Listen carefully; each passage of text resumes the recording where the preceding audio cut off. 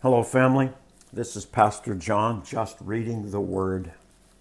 Father, thank you for your Word. I am ever thankful for what you have written, Holy Spirit, to advise us, to direct us, to correct us, to bring us up unto righteousness. I love you, Lord. I thank you so much for this document that tells the gospel story from front to back. I love you and thank you. In Jesus' name, amen. We're in Acts chapter 3. In Acts chapter 1, we got some of the last words recorded of Jesus until the book of Revelation. There are some exceptions, but basically that's what that is. And as this goes on, we have in Acts chapter 2, the outpouring of the Holy Spirit, the baptism of the Holy Spirit with the evidence of speaking in unknown language. And now the church begins to grow. Acts chapter 3. Peter and John went to the temple one afternoon to take part in the 3:00 prayer service. They approached the temple.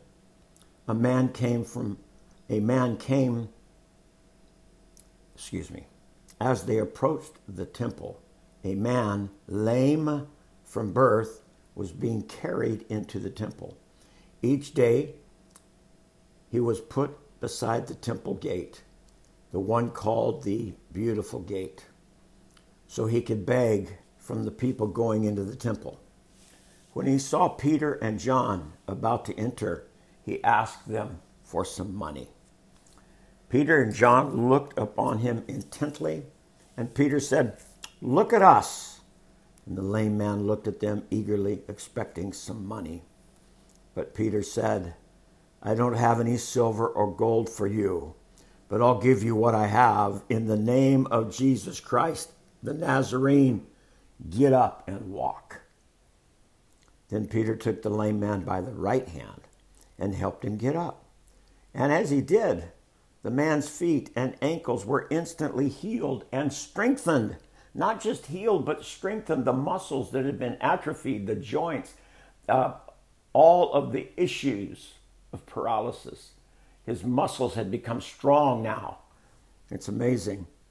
He jumped up, stood on his feet, and began to walk. Then, walking and leaping and praising God, he went into the temple with them.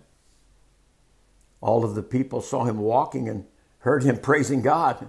When they realized it was the lame beggar that they had seen so often at the gate, Beautiful, they were absolutely astounded. That's our God. That's our Jesus. That's our Holy Spirit. Praise and thank you, Lord. Acts 3, chapter 3, verse 11.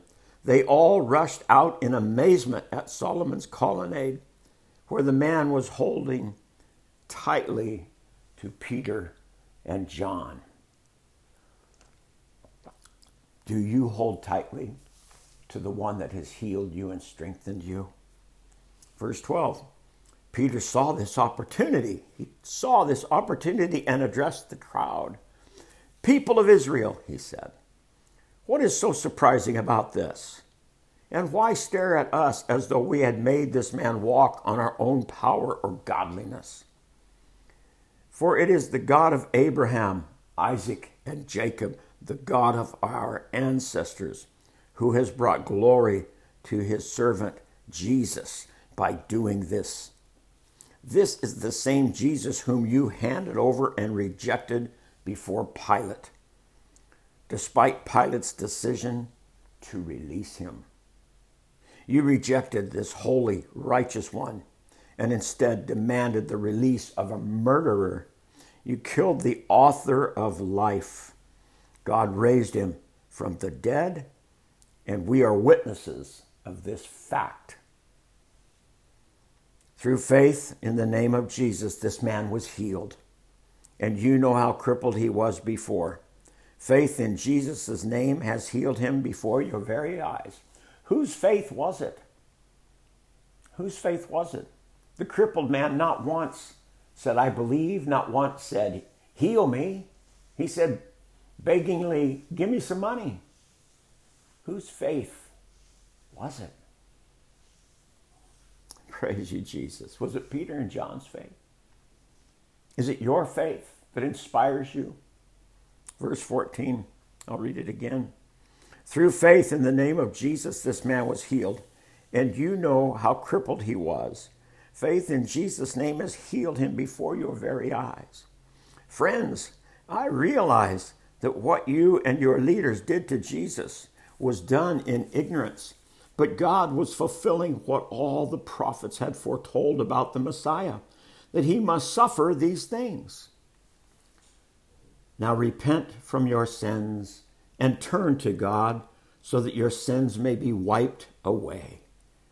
Then times of refreshment will come from the presence of the Lord, and he will again send you Jesus, your appointed Messiah.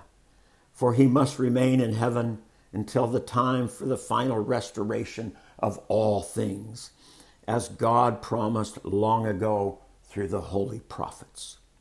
Moses said, "The Lord your God will rise up for you a prophet like me from among your own people. Listen carefully to everything he tells you." Then Moses said, "Anyone who will not listen to the prophet will be completely cut off from God's people." Starting with Samuel, every prophet spoke about what is happening today. You are the children of those prophets, and you are included in the covenant God promised to your ancestors. Folks, that covenant belongs to us today. For God said to Abraham,